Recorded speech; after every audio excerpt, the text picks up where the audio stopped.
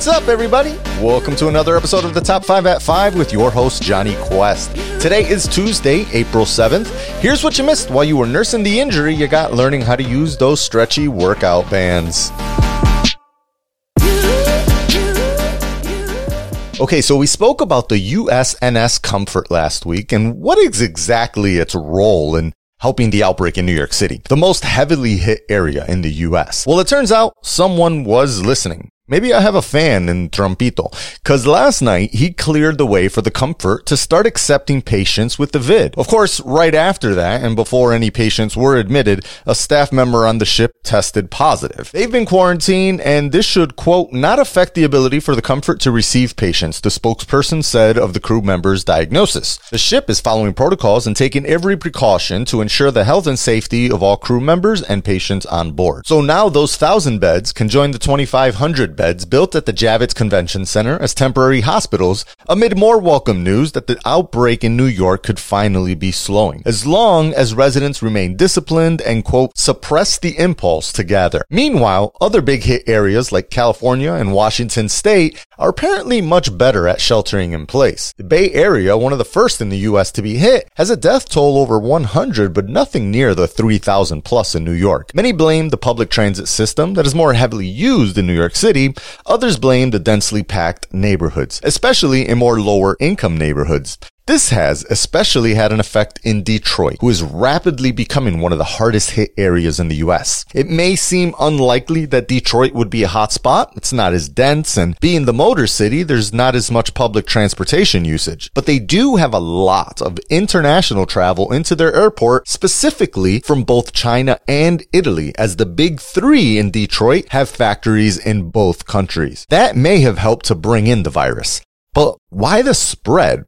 Well, those factory workers, they can't work from home, and many can't afford to take sick leave. Quoting the Wall Street Journal, poverty, lack of access to healthcare and other basic needs, and the prevalence of poor health conditions could all contribute to the severity of the outbreak in the city and surrounding counties, say health experts and healthcare workers. Dr. Abdul El Sayed, the city's former health director, said the severity of the virus is determined by the people who become infected and their environment. The story is about the host and the environment here has been beating up on the hosts for a long time, he said. The outbreak has been particularly fatal for the state's black residents, who make up 41% of Michigan's reported deaths, but only 14% of the state's total population, according to state and federal data. White people make up another 28% of the state's reported deaths, while the racial identity of another 26 weren't reported. Here's to hoping Detroit is at its peak and the numbers soon start to go down.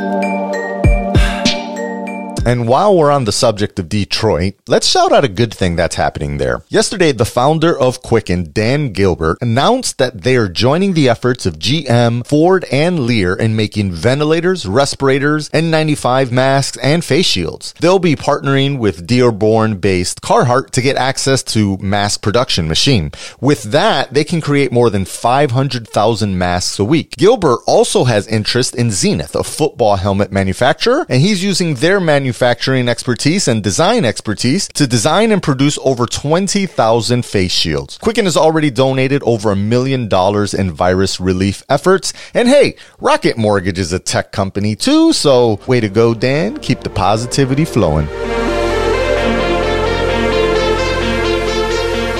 Did you happen to remember that there's an election still scheduled to happen this November? And Democrats have yet to choose an opponent to the prez. I mean, there's this whole other thing going on at the moment that has people's attention, and most of the primaries have been delayed or postponed.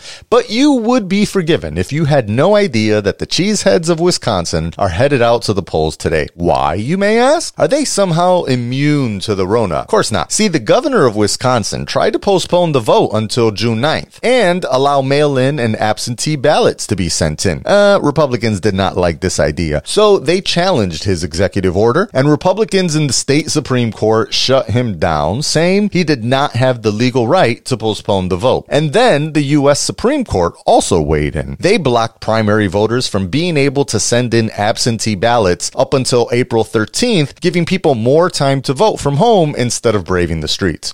Quote, the majority opinion from the Supreme Court was that extending the a date by which ballots may be cast by voters, not just received by the municipal clerks, but cast by voters for an additional 6 days after the scheduled election day fundamentally alters the nature of the election. Great. So they gave billions in tax benefits to Foxconn, and they still haven't built anything there. And now they have this whole election fiasco. So avoid Wisconsin for a while? Check. Got it.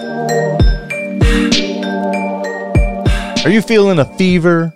You know, a baseball fever? Nah, that was corny. Edit that out. Are you missing the baseball season right now? Especially with all this wonderful time in the home available to you? Well, you might possibly get your fill as soon as May? It's not completely out of the question, according to ESPN. Quote, the league and the players union are discussing a plan that could land all 30 teams in Arizona amid the coronavirus pandemic. MLB responded in a statement Tuesday that it's just one of several contingencies being considered and that the league has not settled on that option or developed a detailed plan. Still, the baseball world is buzzing over the possibility, end quote. Very interesting. Now, they'd need about 2 to 3 weeks of spring training since that was mostly canceled previously.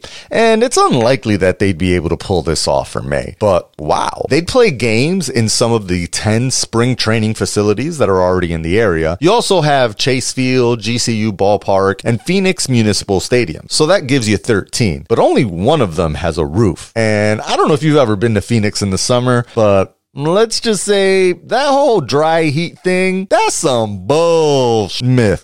It is death in the sun. So they still have a lot of logistics to figure out, and they definitely would need the support of all the players and the Players Association. But hey, it does give us something baseball to talk about, right?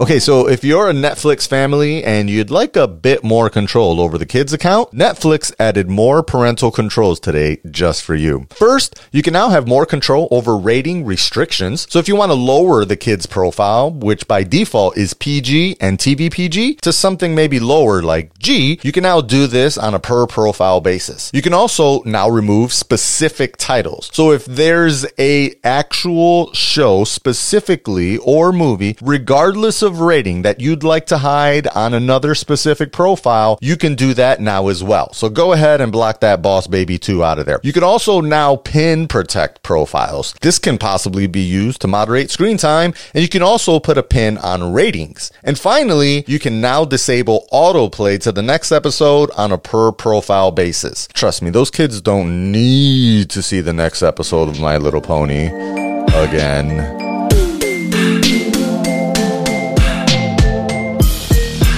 Well, my beautiful people, those are my top 5 news stories of the day. Not a whole heck of a lot going on here at the Malve residence. I might have finally solved my broadband internet speed issue, but that still kind of remains to be seen. So fingers crossed we get that worked out. Outside of that, I don't really have much else to talk about. So I just want to remind you to stay cheerful, focused on the good, be proud, and remain dedicated. I got you with the news.